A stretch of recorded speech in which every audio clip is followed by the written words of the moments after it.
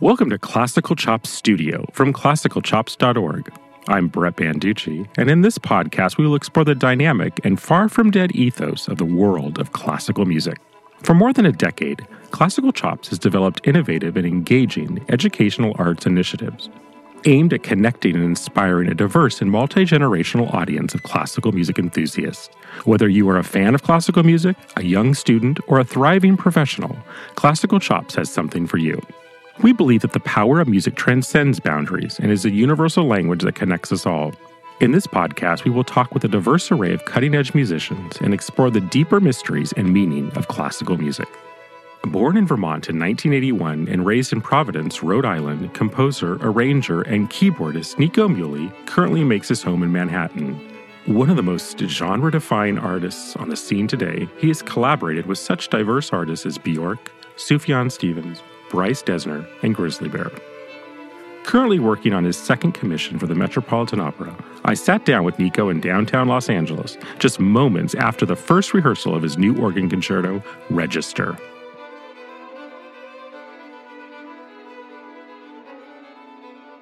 Welcome, Nico, to Classical Chops Studio. Thanks for having me. And let's just jump right in there. You just came from a rehearsal of your new organ work. I took an Uber right to here. Literally took an Uber with the Los Angeles Philharmonic. So just tell me, how did the rehearsal go? It went great.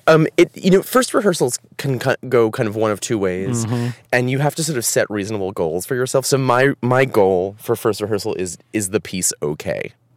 Right. And then, and things can go wrong and things can be weird, but that's my main purpose in being there. And the piece is okay. The piece is and okay. That's great. And there's, as always with a concerto, there are like balance issues to work out, but I think I figured out how to write music at this point with orchestra. So it's like, it's minor details. So it was great. And yesterday when we met with the soloist and Maestro Conlon, we all agreed that it would be fine if it was a disaster, which I think is great if you set low expectations and then it was, it also, one forgets, the Phil is such a good band and they just figured it out. And for first reading, what was great about it is that even if it was or wasn't a first reading, like the people who needed to practice had really practiced. Like clearly the piccolo, there's two piccolos in it and clearly they had like shed their parts.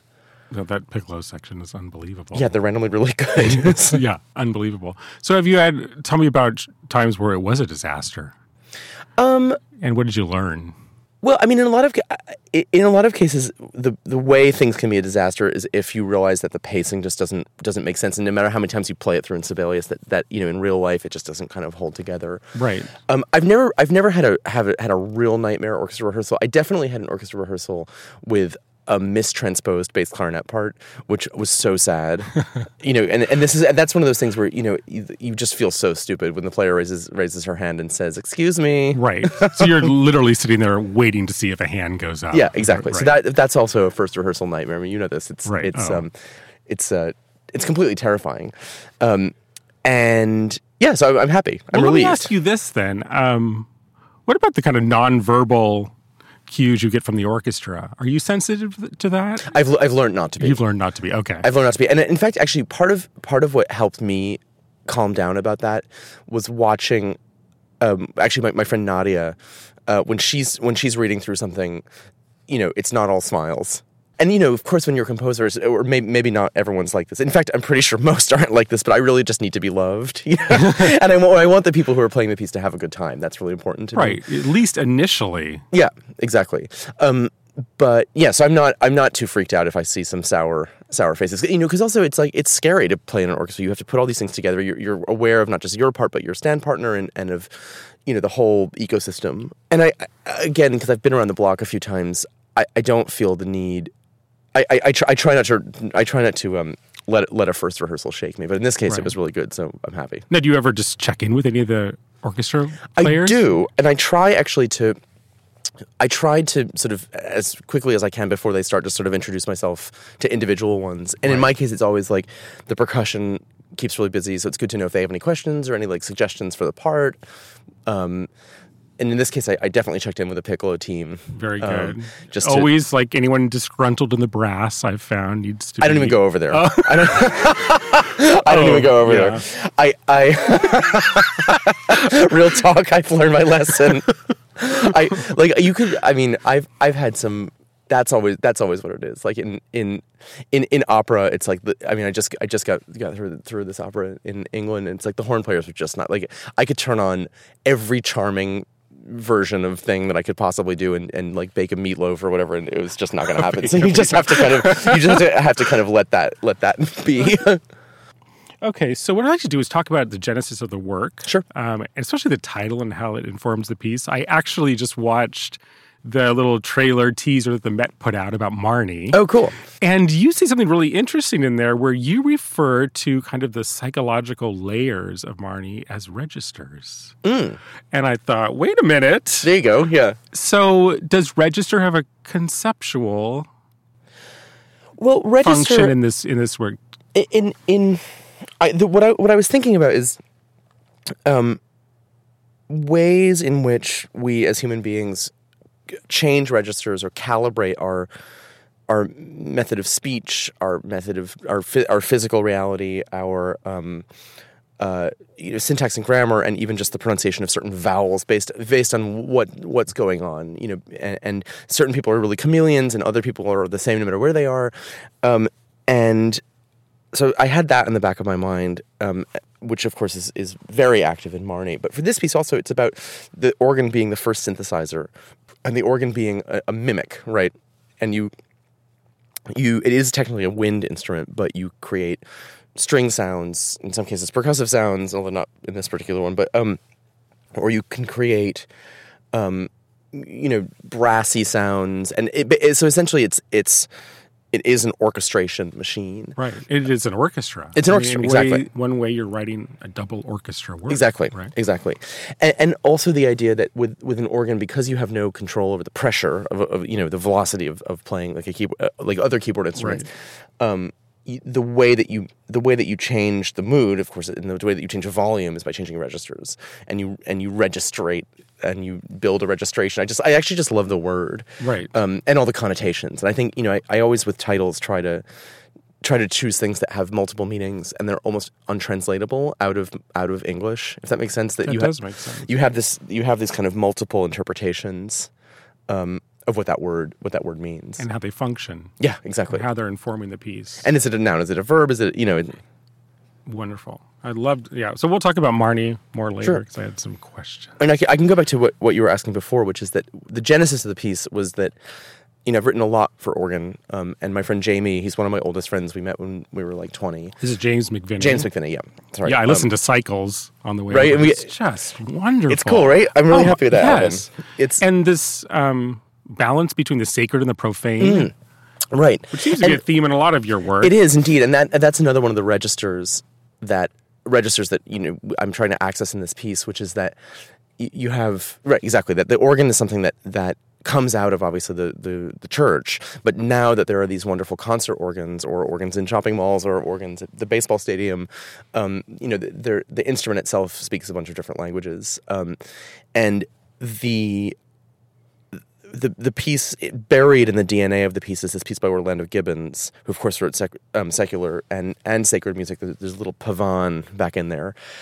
So while there isn't anything explicitly religious in the piece, it does reference a composer who's known for sacred music.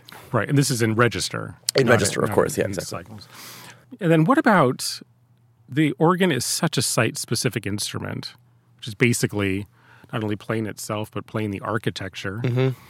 How did you write for this specific instrument? Well, this is the challenge. And I think, Jamie and I were talking about this last night because the organ is so frustrating because you can't really practice it unless you're practicing it on the actual instrument, yes, in the actual space. And, every organ has a different feel, a different mechanism. Obviously, the stops are all different in every organ. Yeah, it's just a huge challenge. Yeah. God forbid you use the bells. Right, yeah, the God next forbid, organ exactly. you go to. You don't have it.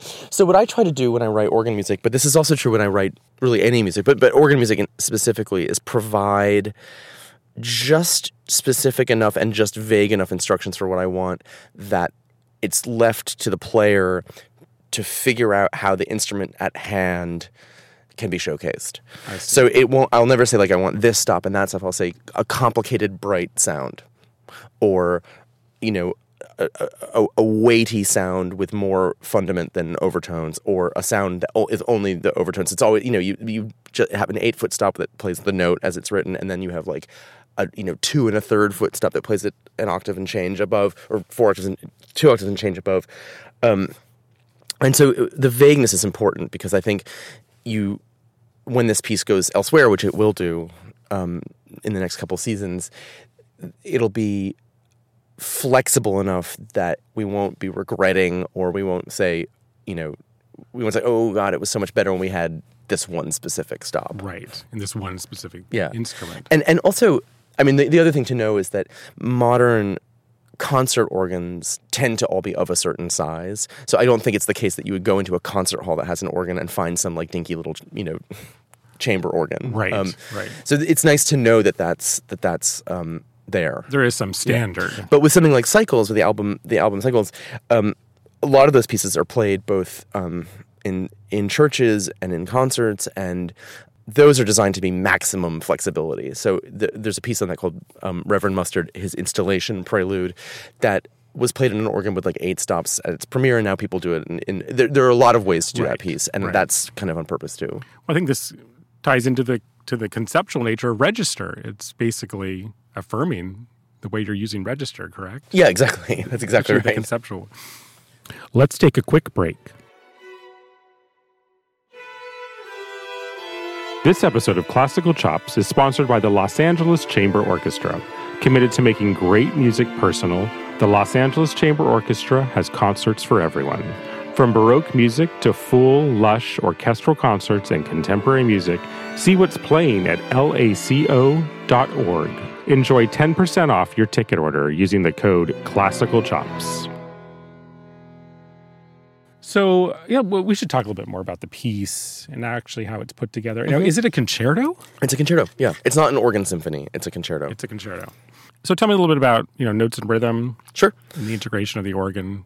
So the Orlando Gibbons piece, here are the building blocks. The Orlando Gibbons piece is his Pavane in G minor, and I took the first 4 bars and sort of froze it not on the downbeats, but in the middle of the. So, for instance, it's not every quarter note; it's like the middle.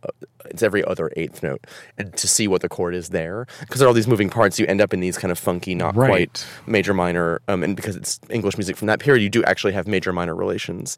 So I took that, and maybe it's like 11 chords or something. That's cycle number 1. And that's material number 1.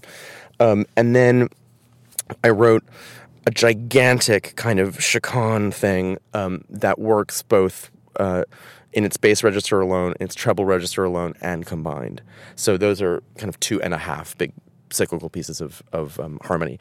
And basically, at the beginning, it's all shuffled around, so you're switching registers really, really quickly from one idea to the other, and then sometimes you're playing one set of material that you've only heard with a different kind of pianissimo all of a sudden becomes fortissimo, and it should feel kind of strobe, like you're moving in between spaces really, really quickly. And is this bouncing back and forth between organ and orchestra? Yeah, and the way that I'm using the woodwind section mainly is as the organ functions, where again you have a note and then you couple the notes. You add an octave below, an octave above, 2 octaves above, and these mixtures and strange kind of mutations. So that happens, and the organ and the woodwinds are sort of twinned, and they can play in unison or in canon. You're organizing the orchestra. Yeah, exactly. The whole first section after a little introduction is just a kind of toccata, like it just goes. It's just 16th notes. And the rule is that there are almost no transitions. It's just hard cuts. So sudden shifts in register, and so then basically the whole thing just gets louder and louder and louder, and more intense, and the rhythms kind of compress until there's a cadenza for just the pedals alone, basically, because that's just fun, because you read an organ piece, whatever. Nice to see little feet going, and then at the end everything kind of dissolves and all the chords simplify, and then we start hearing the Gibbons in its real state. So seen not through a kind of mesh, but. And then I just present sort of, and it all melts away, and then you get that Gibbons at the end. That sounds stunning. In the harp and celeste, right? Because gay. Well, yeah. Yes. The gay signifier. Yeah, exactly. Just in case there was any doubt. Any doubt. So I guess we should talk a little bit about your collaborative engagement, especially with Bedroom Community, and we did a little bit with James McVinney. So can you tell me a little bit about the Bedroom Community Collective? Sure. Bedroom Community sort of started, 11 years ago, based in a recording studio that my friend Valgeir has in suburban Reykjavik. And basically he and I were both making music, as was the composer Ben Frost, and the American folk singer Sam Amidon. We were all making music that was sort of it wouldn't fit exactly in a traditional label system. And we were working all with one another. So we were all in each other's projects and process. So it just made sense to find, and Valgeir's sort of brilliance was, we all work here. Why don't we just make something that showcases the work that we do in this studio and the minds of the people moving through that space. So in a sense, that was sort of homeless music. It gave it a home. But I should say about James McVinney, is that the album that I made for him, which is also the Cycles, which is on Bedroom Community, is also a bit of a homeless project, because it's like, these seven meditations on Advent, which are sung with plain chant, meant for use in a kind of devotional context, with complete concert music, with things that can go either way, with a piece from marimba. It's it would be difficult, I think, to sort of pitch that to a label and be like, hey, who wants this bizarre thing? The organ interjections and the antiphons were. They're fun, right? Yeah, absolutely. I'm actually, it's so funny you should say. I'm right now, literally, like this afternoon, once we're done, I'm writing a set of 7 meditations for Lent in collaboration with the chaplain of King's College, Cambridge, Andrew Hammond. So he's written these sort of 1.5-page long homilies for the different, so you start with Ash Wednesday and you go through the different Sundays of Lent, and then there's an attendant organ piece for each one. And we're premiering it in like a second, so I have to finish. That's very exciting. Okay, so what are the next projects that you have with, there's that. with Bedroom Community? I'm desperate to make another album. I just have to do it. I've been, it's tricky because I've been in Operaland for so long, and that Operaland is like parking a gigantic like rhinoceros in your living room. There's not much else that you can deal with. But it's also funny you should say, another artist on Bedroom Community, Puzzle, he's singer-songwriter from the Isle of Wight, just sent me a new track of his that he's recorded in Iceland. He wants me to add things to it. So there's always those things going on. Right. And yeah, so there's nothing immediately in the pipeline until I'm done with Marnie, as in until it closes at the Met. I'm not ready to think about anything else. So tell me, how is Marnie going? It's going well. I have to tell you, when I watched the trailer, Isabel Leonard, she is gorgeous. Isabel Leonard is so gorgeous. It's insane. It's actually kind of maddening. Yeah, it's almost like she shouldn't even be on the opera stage. I know. It makes me crazy. Yeah, Marnie's going really well. We had an amazing time in London. Sasha Cook just nailed it so hard. She's a real fierce musician. It was great. The piece is tricky because you have this one woman's kind of navigating this world of sort of antagonistic men and figuring out different ways to lie and different ways to exist and different ways to be sort of entrapped by...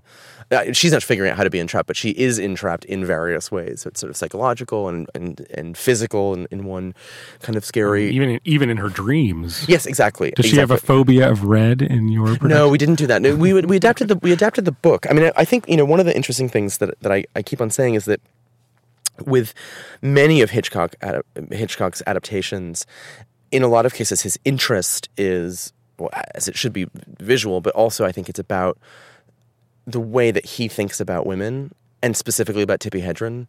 And it was amazing. While I was writing the piece, she gave that interview where she said that, he basically... But what was fascinating about that interview, and this is a year and a half before now, what we're kind of in this Me Too moment, but what she said was so...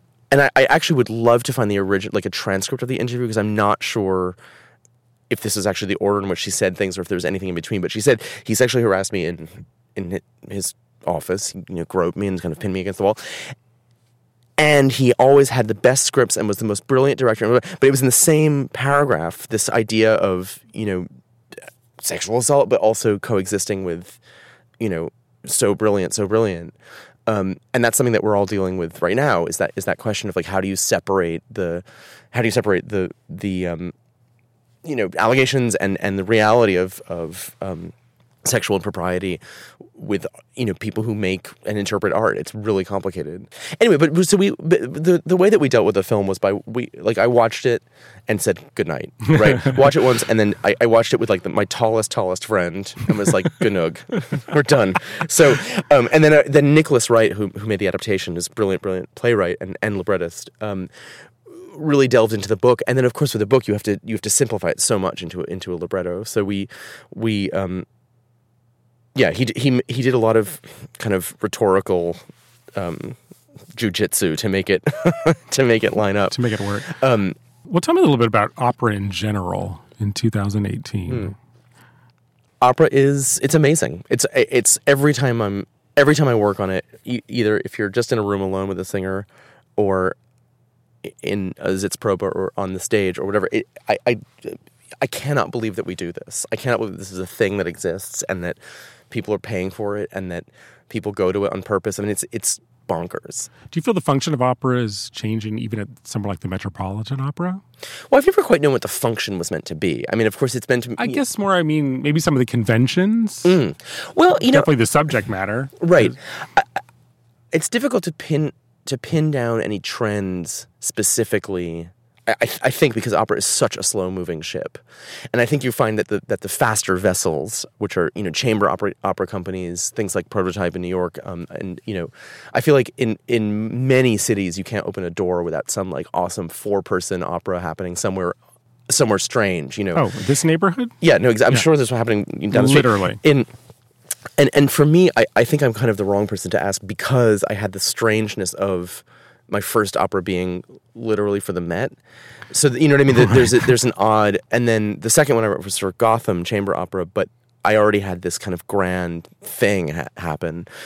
I do have one proclamation about opera, which is that one thing that drives me crazy is the misunderstanding, both by my colleagues and by people who write about music, the idea that you have to choose one or the other, that you have to either be like a scrappy, like ground up chamber opera company or a grand opera company, and that in some way they're in competition, right? And it's like these are very, very different members of the same ecosystem. You learn so much about writing chamber opera by writing grand opera, and you learn it's the same. It's like orchestra and chamber music, and it makes me uncomfortable sometimes when I do interviews about it, because the implication is that grand opera is dying and that we should like dance on its grave, which I think is not right. And I think grand is it's a whole different animal, and I wish that all composers did it once, because it's so hard. It's just insane. The closest I can think of to the first day that you have everyone on stage in costume, stage hands, flying around, the lights and the projection, whatever, to be the quote-unquote author of that thing feels like a dream. Like it feels like a surreal kind of giving a speech in front of your school in your panties only, combined with I Can Fly, combined with the panic attack of about to jump, fall out of an airplane. It's a emotion that I think you need to have experienced that to describe it. It's right. It's really something else. Well, one way I think you kind of transcended or evolved convention in opera is having 4 Marnies. Oh well, yeah. I mean, this kind of does away with the diva, right? Right. It's like who's? Well, I mean, we have 4 shadow Marnies. Shadow Marnies. So Marnie herself sings the whole time, and then we have these shadow women who sing in an early music style, so straight tone, and they surround her and they represent a combination of things. They represent her past personas, like people who she's been in the past. They represent her, what they call like a trauma split, a split personality from a childhood trauma. They represent her anxiety, but they also are a source of comfort, and they represent her deceit but also her strange straightforwardness. So that was something that we all came up with very, very early on, and it helped me too, because it means that you have a smaller group of people who can function abstractly, and you don't have to wait for the chorus to do that. And one of the things that I learned in Two Boys, which uses the chorus in a purely abstract way, they almost never represent real people, it's just people online, is that the physical task of getting a chorus on stage in such a position that they can be heard is crazy. And and that's the thing when you lose a whole day of rehearsal, because it's like, and then when it doesn't work, well, right then, stuck. then what exactly? So with the Marnettes, as we call them, you have the advantage of abstract characters who are much more nimble than 60 people. But I should also say, one of the things that's so crazy about Marnie is that there's this fox hunt in it, as in the movie. And the day that Michael Mayer, the director, called me and asked if didn't I think this would be a fabulous opera, and I was like, yeah, are you crazy? And this commission happened so fast. He was like, I think this would be great. He called up Peter Gelb's office. Peter was like, totally. It happened it took like 45 minutes. And you were writing the next day. Well, I was freaking out the next day. No, Nick started writing sort of a couple months later. But the first thing I thought was, how in the hell are we going to do this fox hunt? Because that's so scary. And what do you... you obviously can't have one on stage, although they probably have a fox at the Met somewhere in the back. But, of course. You know what I mean? Along with like Gabriel the donkey or whatever. Literally Gabriel the donkey. The old one was called Sparkles, and the new one is called Gabriel, which is so fabulous. And what we unlocked in this fox hunt conversation was that she identifies with the fox, right? She identifies with the vixen, even though she's on her horse, whom she loves more than anything else in the world. She identifies with the hunted. So that, to me, was another example of finding a way to welcome abstraction into what, by necessity, has to be a very realistically told story. And how did the music react? Well, the music, the first thing we discussed is there will be no sound of horse hooves, no coconuts, no, this is not... Castanets. Yeah, exactly. And so the music sounds like a kind of, it wants to sound like what it sounds like if you're a fox and you hear distant thunder. So there's a lot of drum stuff kind of off stage. It's a lot of... rustling orchestration rather than galloping. Now, is the orchestra functioning a la Richard Strauss? Is the orchestra, emotional? I did something I've never done before, which is that I gave each character a double in the pit. So she is an oboe, and he is a trombone, and the wicked brother is a muted trumpet, and the mother-in-law is a piccolo. And what that again allowed me to do was in a story where everyone is lying, the instrument in the pit can know the truth. So the instrument can double the voice, or the instrument can answer the voice. And then also when you have these scenes where no one's saying anything, but they're kind of sussing each other out, you can have these little instrumental trios that become the voice. That become the voices and that suggest action on stage. So that was sort of it's a little bit turn of the screw, but all I do is steal from Britain every 5 minutes, so whatever. And now, what about the process of working with the librettist? So we had I've been very lucky. I've worked with 3 really wonderful librettists: Stephen Karam, Craig Lucas, and Nicholas Wright. Basically, I can tell really quickly if a piece of text is settable. I kind of. How do you test that out? You can just see. It's one of those things where it's like you just look at it and you think. So the criteria are, no line should be complicated enough so that by the time in singing time, in opera time, by the time you get to the end of the line, you can't remember what the beginning of the line was. So it can't be grammatically crabwise. It has to be very clear what is being said. To me, this is not like how I think it should be done. This is just how I function. And of course, anyway, so there's that. The vowels have to make sense. You can't have sort of cumbersome words that won't read, and the packages of text, like the dialogue, for me needs to be settable in a realistic kind of speech rhythm way. So I can tell that really, really quickly.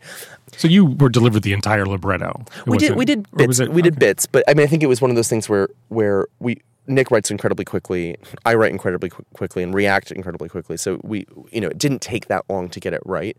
What took a long time was the scariest thing about that is it's not like the rule in scripts where it's like it's a minute per page or whatever. It's a completely different. How do you time it? Well, you get it wrong. And just start cutting. You get it wrong and start cutting, or you have to figure out once you have the libretto, you map out the act.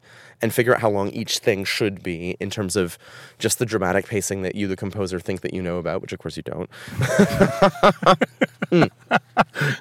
And you figure out what the roller coaster is, both character by character, just in terms of like the volume of the orchestra. You know what I mean? Like literally, where's the loudest point? Where if you believe in it, where's the emotional climax? What are we achieving in each scene? And those things start to present lengths. But in a lot of cases, if you get a long piece of text for something, the instinct for me is either it's going to be really long or you're going to have to go really fast through it. So a lot of cutting happens in that regard. Cutting and increasing the tempo. Yeah, so that's where you start getting it wrong. But eventually, for me, what I start doing is, but I firmly believe that each act of an opera shouldn't be much longer than an hour. Because I have to pee, like for real. Yeah, totally. I mean, I can barely make it through Rheingold, which is I think that's like an hour and 40 minutes. If you assume that Salome is the perfect length, right? Do you know what I mean? Don't you think? Yes. It's the same. It's funny. It's like I always think that if your pop song is longer than Jolene, you have to cut everything. So do you know what I mean? I like this endless like Radiohead things. I'm like, no, just Jolene. So yeah, the structure is impossible. You never get it right. And then you're just going to have to hear it live. You have to hear it. Yeah, I mean, I think I've learned enough to self edit. And then you get into the room and you do it more. Oh, we did the. I mean, yeah, you cut. I've never had to write more music in the middle of the process. I'm cutting a big thing right now for the next edition, and then adding a little aria. But that was just for dramatic reasons and just to balance the acts out. Do you get kind of psychic, nonverbal information from the audience? Oh my God, it's the worst because when you're in a space and you feel it relax or you feel it get bored or you feel I'm hypersensitive to that, and you actually don't know what's wrong with your piece. This applies to all music until you're there with other people on opening night and it's too late to change anything. Like the dress rehearsal, and of course on opening night you think like just Lord Jesus, take the wheel. It's like, just get me out of here. Because you immediately see what's wrong with it. It's like finally someone turns the it's like that shaving mirror where you're like, what is that on my face? The magnifying mirror. I hate that. That's what it feels like, but over your whole body. You're like, I have that there? I have those pores? Yeah, exactly. But in a sense, this is kind of a important component of this whole process. What? Having that organic kind of collective behind you. It is. And I think, part also what I learned is that it's good to invite people in the process who don't know much about opera, or who don't know much about music even. To just give it to you straight. Yeah. And we did a sing through and I brought a friend who was a psychiatrist and was like, tell me. And I brought a friend who was a journalist and tell me. And because, also, it's so funny, my assistant on the project is a composer also, and he was so not willing to tell me to cut everything. And I'd be like, don't you think we should cut that? He's like, I like that music. I'm like, that's not what I asked. Do you know what I mean? Right. I like it too. Well, this can backfire, right? Because there could be something that you don't want in there. And then these people say... There's some things I fight for. There were some things I fought for that I, was right about. But I feel like with collaborative processes, you should fight about three things only. Oh, I mean, over the course, it doesn't matter what they are. Pick three. Pick your battles. Right. I learned that the hard way. It's just like some things just don't matter. And I think honestly, and this is sort of sacrilegious, but like I don't know of any opera besides Salome that is the perfect length. And part of that is the function of productions as well. But even something like... Wozzeck doesn't bother me. Wozzeck is perfect. Yeah, Wozzeck is perfect. Salome is perfect. Let me think. There's like a small handful of things. Yes, I've never been bored. Thank you for reminding me. Turn of the Screw, I think, is exactly right. Billy Budd is not exactly right. Peter Grimes is not exactly right. Even though every moment of Peter Grimes is so delicious you want to kill yourself, it's like... sometimes you're like, is this still happening? Or like, why was that so fast, or whatever? Nothing about Greta Dammering is right. But again, it's like, but it's so delicious. Yeah. But do you know what I mean? And you're like, who are these people? There's a chorus in this? Like, it's like, who are those people? It's so random. And then, from the canon, it's like, Tosca is arguably okay.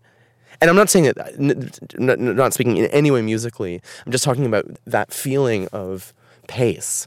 And I'm not, it's not like, young generations don't have patience, because I will sit through Einstein on the Beach like 4 times in a day, and I will sit through Valkyrie. Valkyrie's kind of perfect too.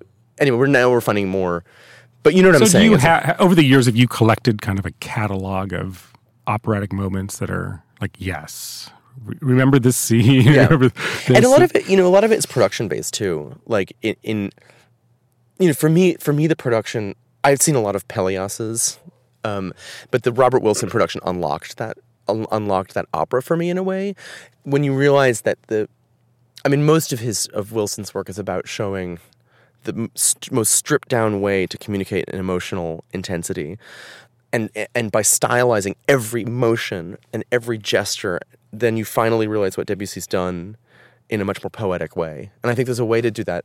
There's a way to do that opera where it's like, you set it in like a Laura Ashley store gone to seed. You know what I mean? And it's like, no. Help me get over, I just can't with the vocal writing in Pelléas. Oh, I love it. It's so, it's always like, pervasive, recitative kind of. I like it. You do. But again, it's like, the production has to kind of, I think you have to go hard for the style of that. I find myself screaming like, someone sing! Yeah. Just sing sustain. Right. Sustain something. For me, the moment in Pelléas that's so beautiful is when she sings a cappella the names of the saints. It's so great. And that for me actually unlocks her. She's like, who are you talking to? You know what I mean? And when she's apostrophizing something we don't see, it makes me so happy. But as you say, yeah, you collect moments. I mean, for me, the moment is in Peter Grimes in the Evensong scene where they're in church, the Sunday morning scene at church, and Ellen's out there looking at the boys' bruises, and they're singing the psalm. It makes me insane. Like, even thinking about it, I might pee myself. Like, it's so good. Do you know what I mean? But there are also moments like the first 8 minutes of the death of Klinghoffer. The Palestinian chorus is so fabulous. You have no idea what to do with yourself. Unless I've played it, so you know what to do with yourself. Yeah. I love when the strings go. There's those metric modulations. I still haven't recovered. It's so great. The most outrageous wind parts. Outrageous. I mean, yeah, that's such a funny orchestrational opera because it's really small, and then there's all the synthesizers, but everyone's like put to work. Oh, put to work. Put to John work. doesn't give a shit. He's just like everybody dance now. Like it's like and count. The more I study John's orchestral music, I'm like, this is hard. Oh. Pieces like naive and sentimental music, I wouldn't dare write any of that. I'm like, this is crazy. This like the timpani part. I'm like, what is going on? Well, let me ask you this then: how does practicality feature into your own music? I'm trying to figure that out myself. I mean, I'm so obsessed with being idiomatic that sometimes I feel like I've let myself be a little bit restrained in terms of trying new things. I'm really not restrained to the viola because my best friend's a violist, and that's fine. Like, I love that viola concerto. It's good, right? But it's like that was a collaborative thing over 10 years of us knowing each other. And well, maybe this is part of the answer is that writing works for, I mean, this is basically what's happened forever, is writing works for specific performers and their specific technique, right? Correct? And the thing is, if you've tailor-made the thing well, it'll work on anyone. Once it's, it's like a beautiful suit. It's like you make it on the body, but then you learn how to... Or it adds that dimension that attracts players. Exactly. I mean, as a violist, you come to Hindemith, and you're just thinking, and Schwanenberg, it's like crunch, crunch, crunch, but something you want to connect to this. You want to conquer it. Yeah. No, exactly. I mean, Hindemith is how many viola sonatas did he write? 3? Oh gosh, it's like 7. Is it 7? I mean, there's some solos. I just remember I when I was in high school, I accompanied Allstate students. I guess it was the second one that I was really good at, or there's one that I knew well. Girl, spending a weekend playing that sonata like over and over and over again with different violists was a learning experience. Oh. Can you imagine? Oh, I bet. With like teen viola from like, Woonsocket, Rhode Island. Well, this is what's so wonderful about you expanding the repertoire. That's what, it's funny that there aren't more viola concertos. It makes me a little crazy. It does. Yeah, it makes me crazy the as well. Walton's delicious. I mean, there's... We have 3. Yeah. And then you have to hear these for the rest of your life. Stamitz, yeah. But when it comes to the big competitions, you have the Walton, the Bartok, and der Schwanendreher. And Schwanendreher, yeah. It's really funny. I wish Stamitz were more... I like that. The Stamitz will come up because of the classical. But as being idiomatic is... It's always the balance. Like the piccolo parts in Register they begin from an idiomatic place and then they leave that place. But I'm not mad if people have to practice. It's not something that you can expect in orchestral situations often though. And I've come to learn that. But that's why when I studied John Adams's music, I'm like, wow, like you have to practice this not just with a metronome, but you can't practice with a metronome because the tempo is like so supple. I still can't get my head around some of those recordings where I'm like, how did Esa-Pekka like get that to happen? Right. Right. Which I think I ask myself that every day. How did Esa-Pekka get that to happen? It's like the title of my autobiography. When I was played Nixon in China, oh my gosh. You're practicing at home, everything's going great. Yeah, and then you get there and just like this cold sweat. Yeah. That stuff is scary. The Met killed it. That was an awesome reading of that. I have some friends who play in a let's not name it orchestra, but they are brutal to new music, right? They just don't like it, and they like me fine because we like go to the bar or whatever. But they're not. Basically, if the piece reads itself, plays itself, sounds awesome, and is 7.5 minutes long, they're like, cool, go. But the minute you get into like anything that with one exception, which was Tom Adès. And his music is hard, as you well know. Yes. And it's hard, and it requires deciphering because the notation is encoded in such a way that you have to figure out what the hell it is that he means. So you're like, okay, this is scordatura, and he does those crazy things on the viola where it's unisons that aren't open strings, like all over the place, and there's like a crazy like little crabwise tune, and you know what I mean? It's like, but my friends in Unnamed Orchestra. His piece in 7 days, which is like my favorite piece of music ever. It's a piano concerto. All I do is steal it. That's it. Yeah, it's like, literally, I wake up this morning and like, thank you. That piece, they told me the story. They were like, the orchestra library put up a sign that said the parts of the Adès are here like months early, and they're looking pretty gnarly. So you should all take a look at this. And somehow they all did, and B loved practicing it because it was rewarding in that way where you start like the Hindemith, where it's like you start. Well, it's different than the Hindemith because you start and it's awful, and then it ends and it's awesome. Whereas with the Hindemith, you start and it's awful, and then it ends and it's fine. I get it. Do you know what I mean? Although I was at that concert of this Unnamed Orchestra, and they could have had a couple violins. You can always use a couple you can always use a couple more. But the fact that they enjoyed themselves was to me the trick. I mean, again, the piece came across. That's the thing I always want is for people to look at my parts and be like, I am willing to meet him halfway with this material. And I found, this is going to sound crazy about idiomatic, but I found that I've had a lot of if I've had bad experiences, it's always with my simpler music because it looks easy on the page and therefore doesn't feel like it requires like shedding. Right, the attention that it does. And I find this to be true when I play other people's music, where like there's a Philip Glass Etude, a slow one that I play, and it's slow. It's like quarter note equals 60, and you're like, okay, whatever. It's just like it is hard because he makes you have to figure it out in a really physical and technical way. But when you look at it, it's just like eighth notes and quarter notes, and it doesn't seem like right. And I feel like a lot of my music, especially from like 5 or 6 years ago, looks that way, and therefore you just don't practice it until the night before. Then you're in big trouble, and then you're in big trouble because you're like, oh wait, I have to like get into like 19th position from like it's like. At classicalchops.org, we share our vision through artist interviews, our Facebook community, our YouTube channel, and original free interactive learning activities for both classroom and family use. Our dynamic, free educational modules teach kids about opera, chamber music, and the symphony orchestra. Materials can be downloaded and explored from our website, classicalchops.org. I kind of want to go into some creative value. Talk about creative values. And I wrote here, the linear evolution of artistic creations. What the hell is that? I know, right? I've been thinking about this lately, about the connective thread. And you were talking about this with the organ piece, the Gibbons being this connective thread.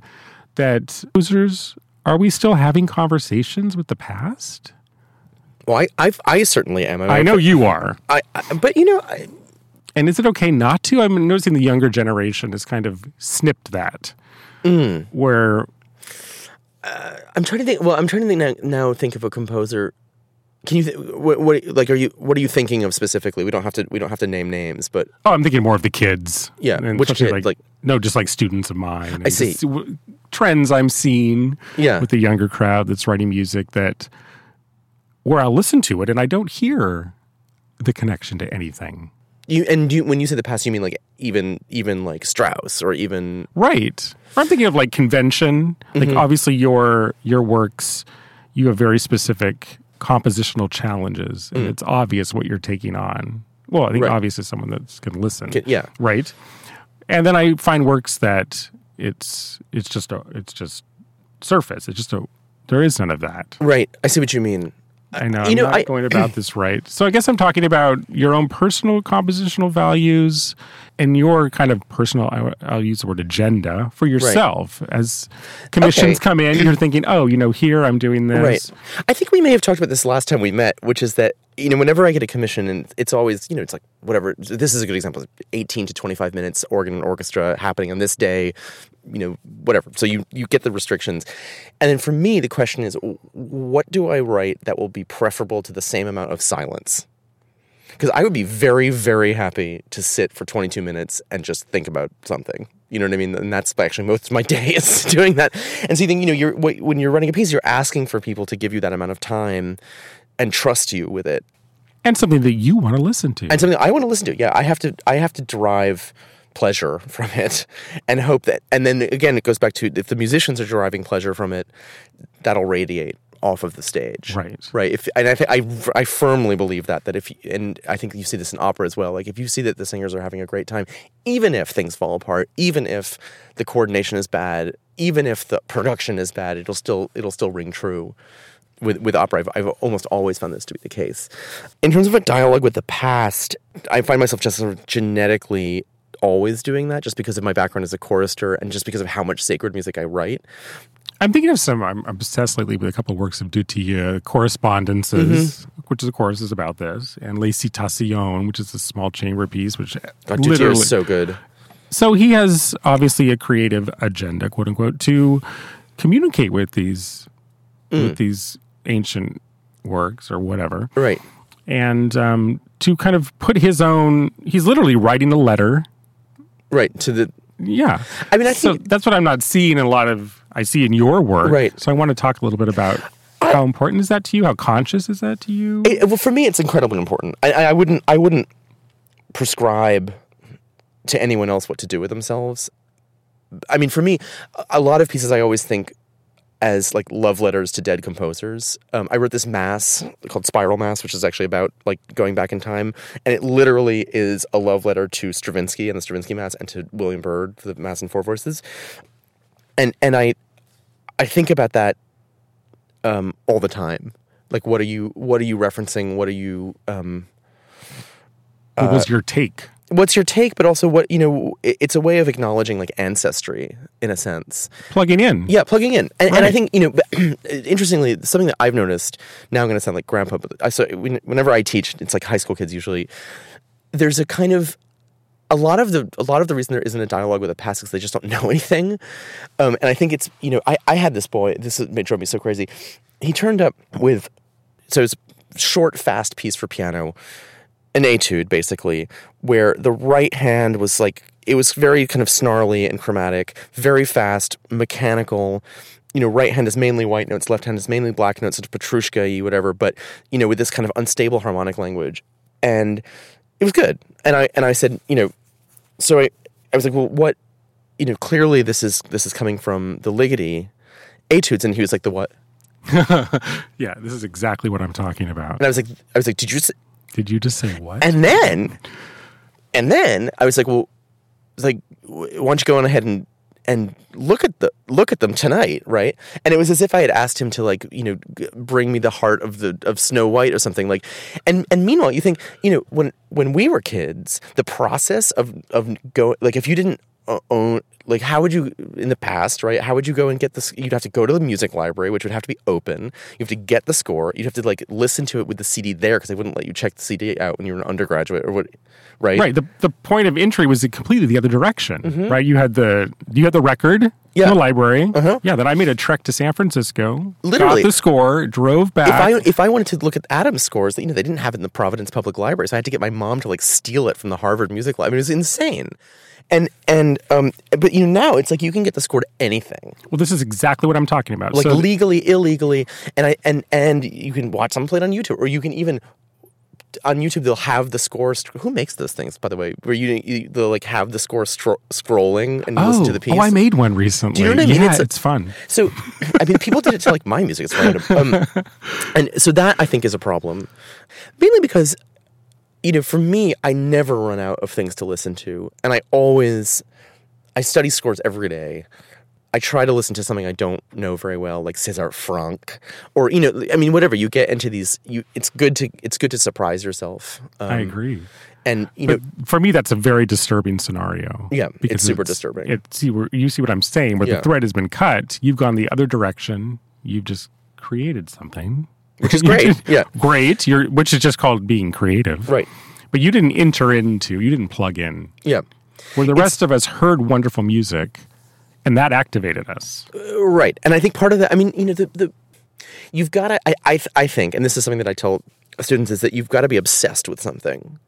Absolutely. You've got to be obsessed. And sometimes I think that, you know, you can be obsessed with totally new sounds. Like, you can be like an extended technique queen and be like, I live for, you know, styrofoam behind the bridge, like bowing that and breathing, whatever.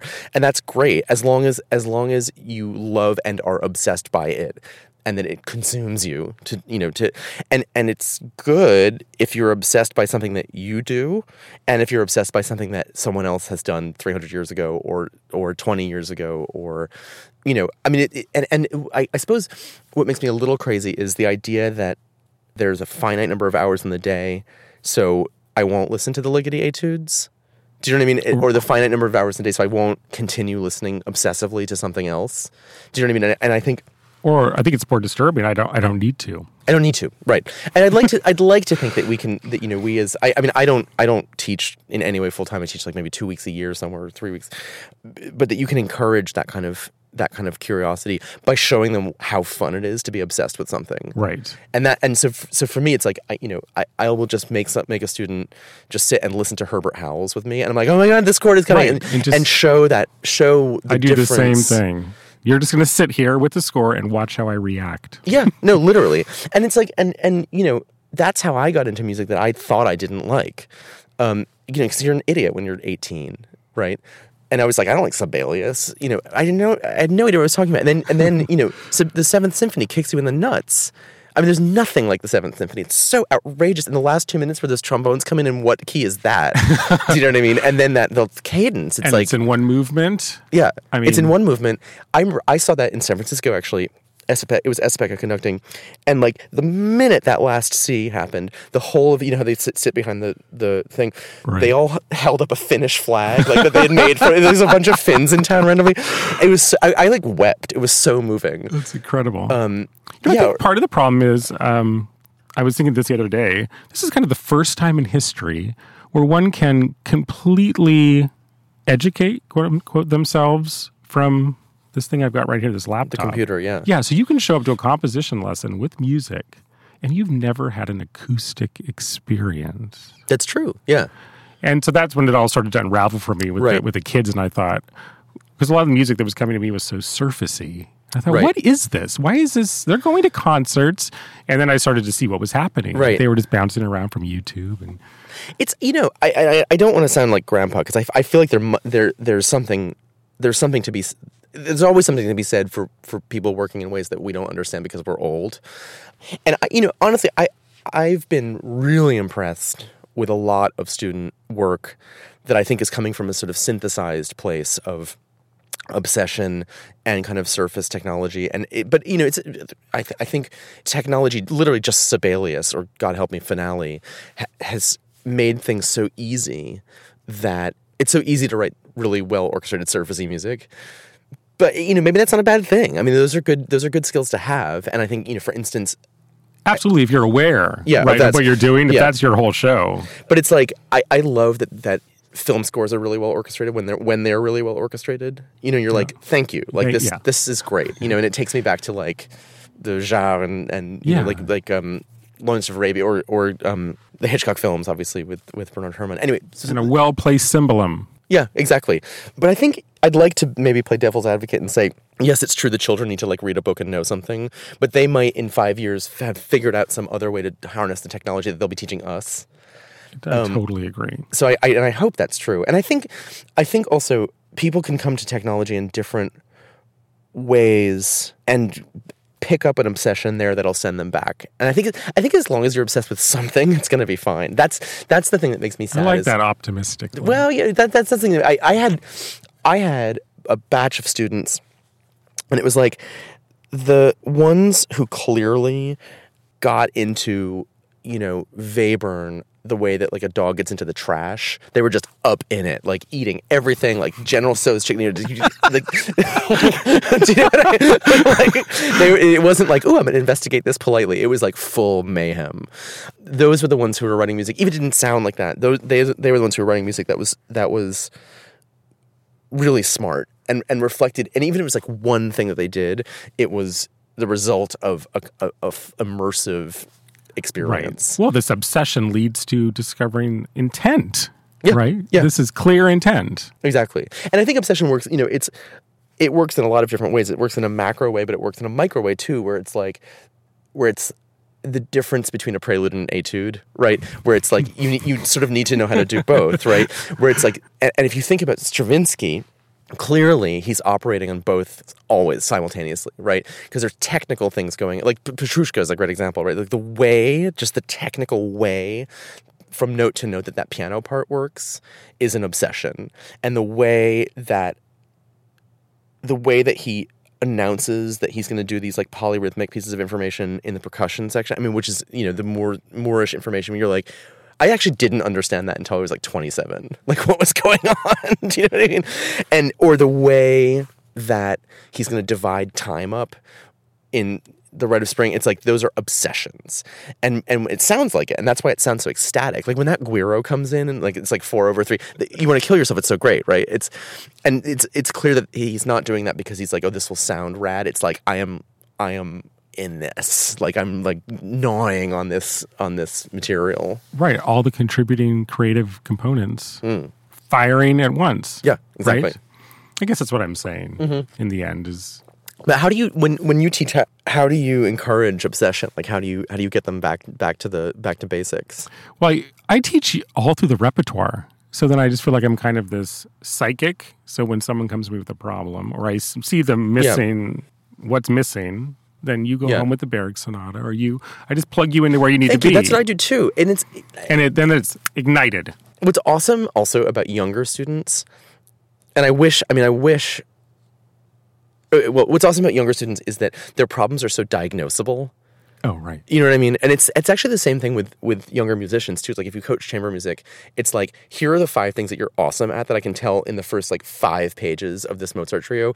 And here are the things that I can tell you already. You just need to go home and get better at. Right. Do you know what I mean? Where it's like when you switch position, lift your finger or be in control.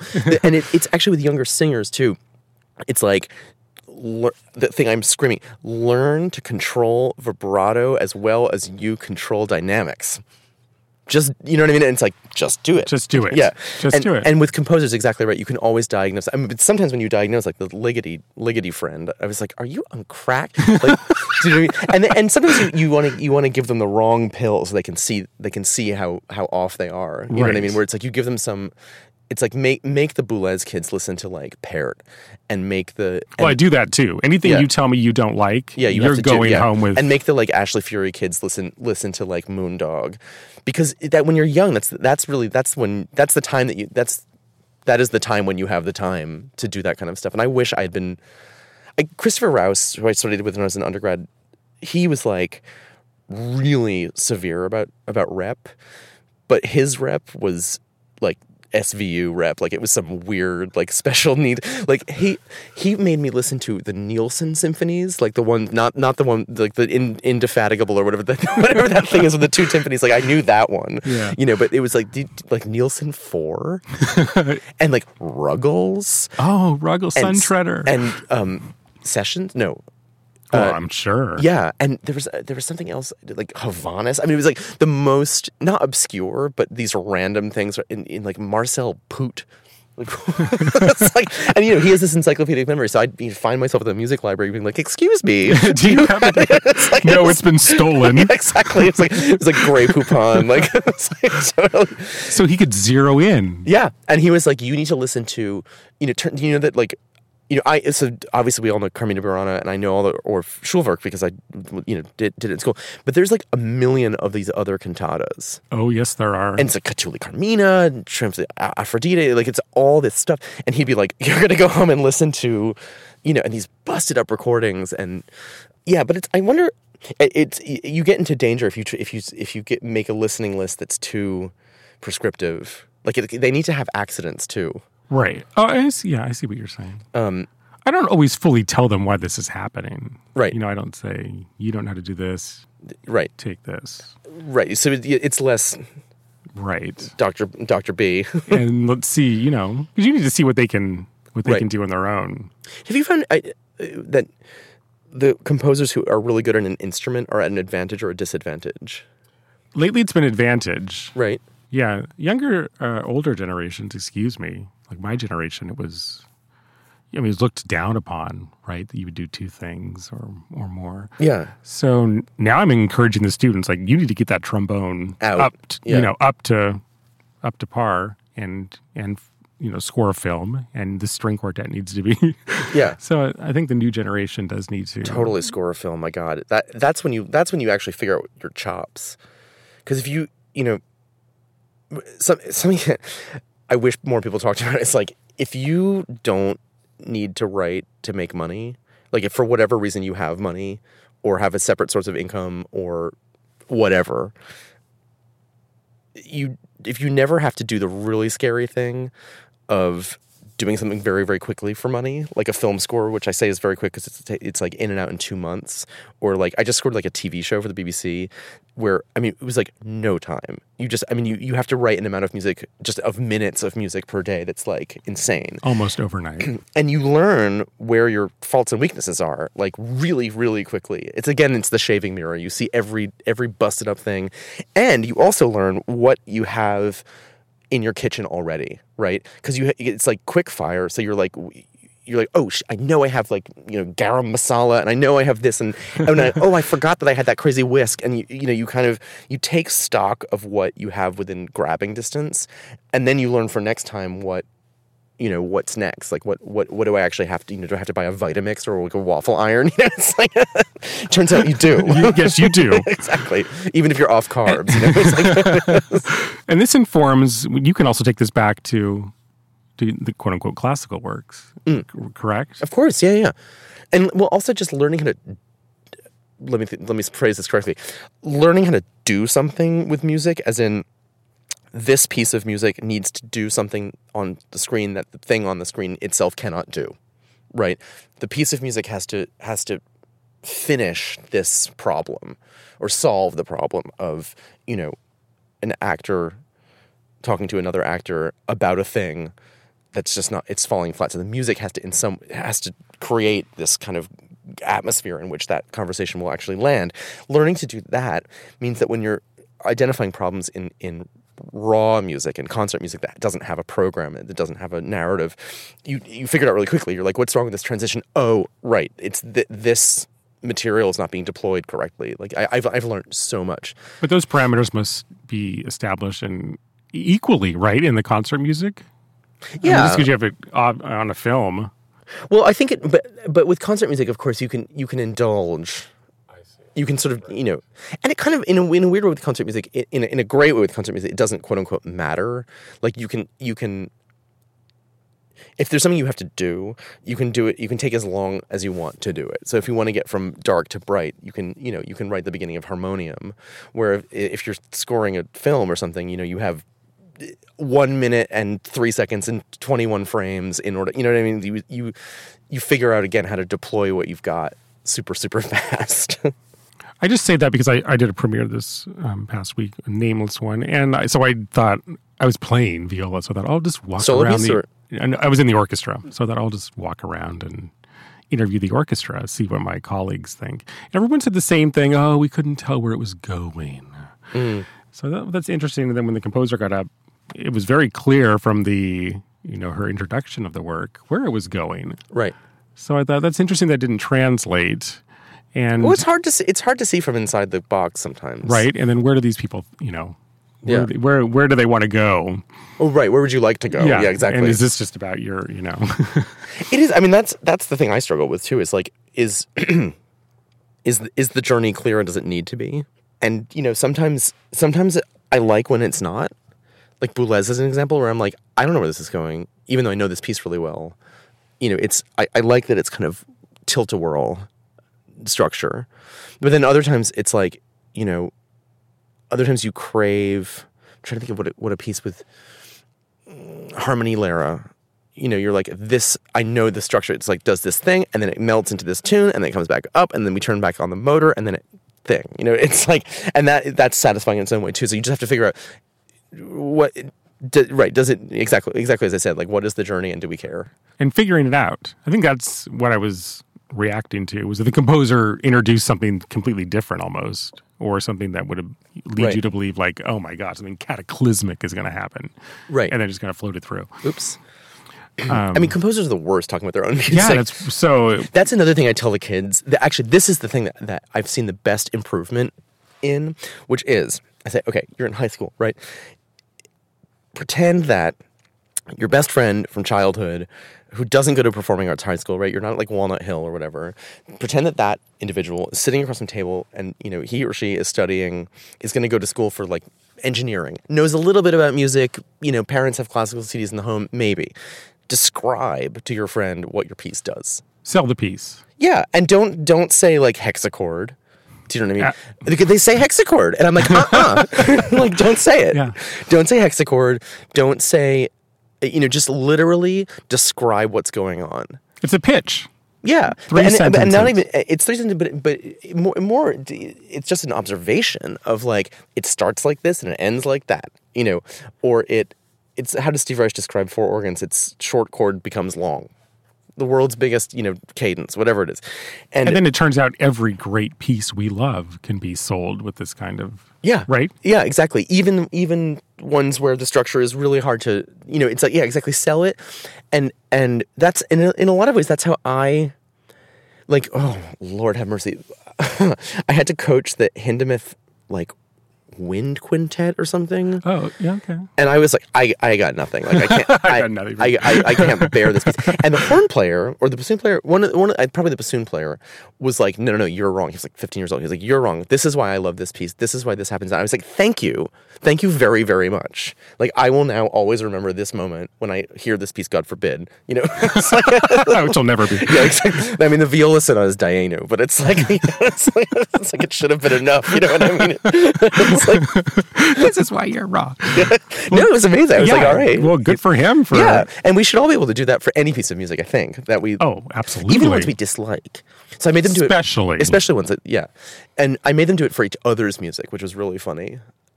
Oh, that's interesting. Like in a masterclass, be like, okay, now remember your friend that we talked about, like explain this. Imagine that you leave the masterclass and your friend's like, hey, what'd you listen to today? And you're like, oh, okay, well, this girl with this piece, it was for string quartet. It kind of started shimmery and then it got really intense and she used all these extended or whatever. Like you can. Don't say it was just cool. Yeah, but also don't say like her harmonic structure was based on 3 big pathicalias. Because you always get that, because the kids are, now everyone's on the spectrum anyway. They all just want to nerd out at you so hard, and I'm like, okay. Nico, thank you so much. The pleasure is always mine. I'm Brett Banducci, and you've been listening to Classical Chops Studio, the podcast from classicalchops.org.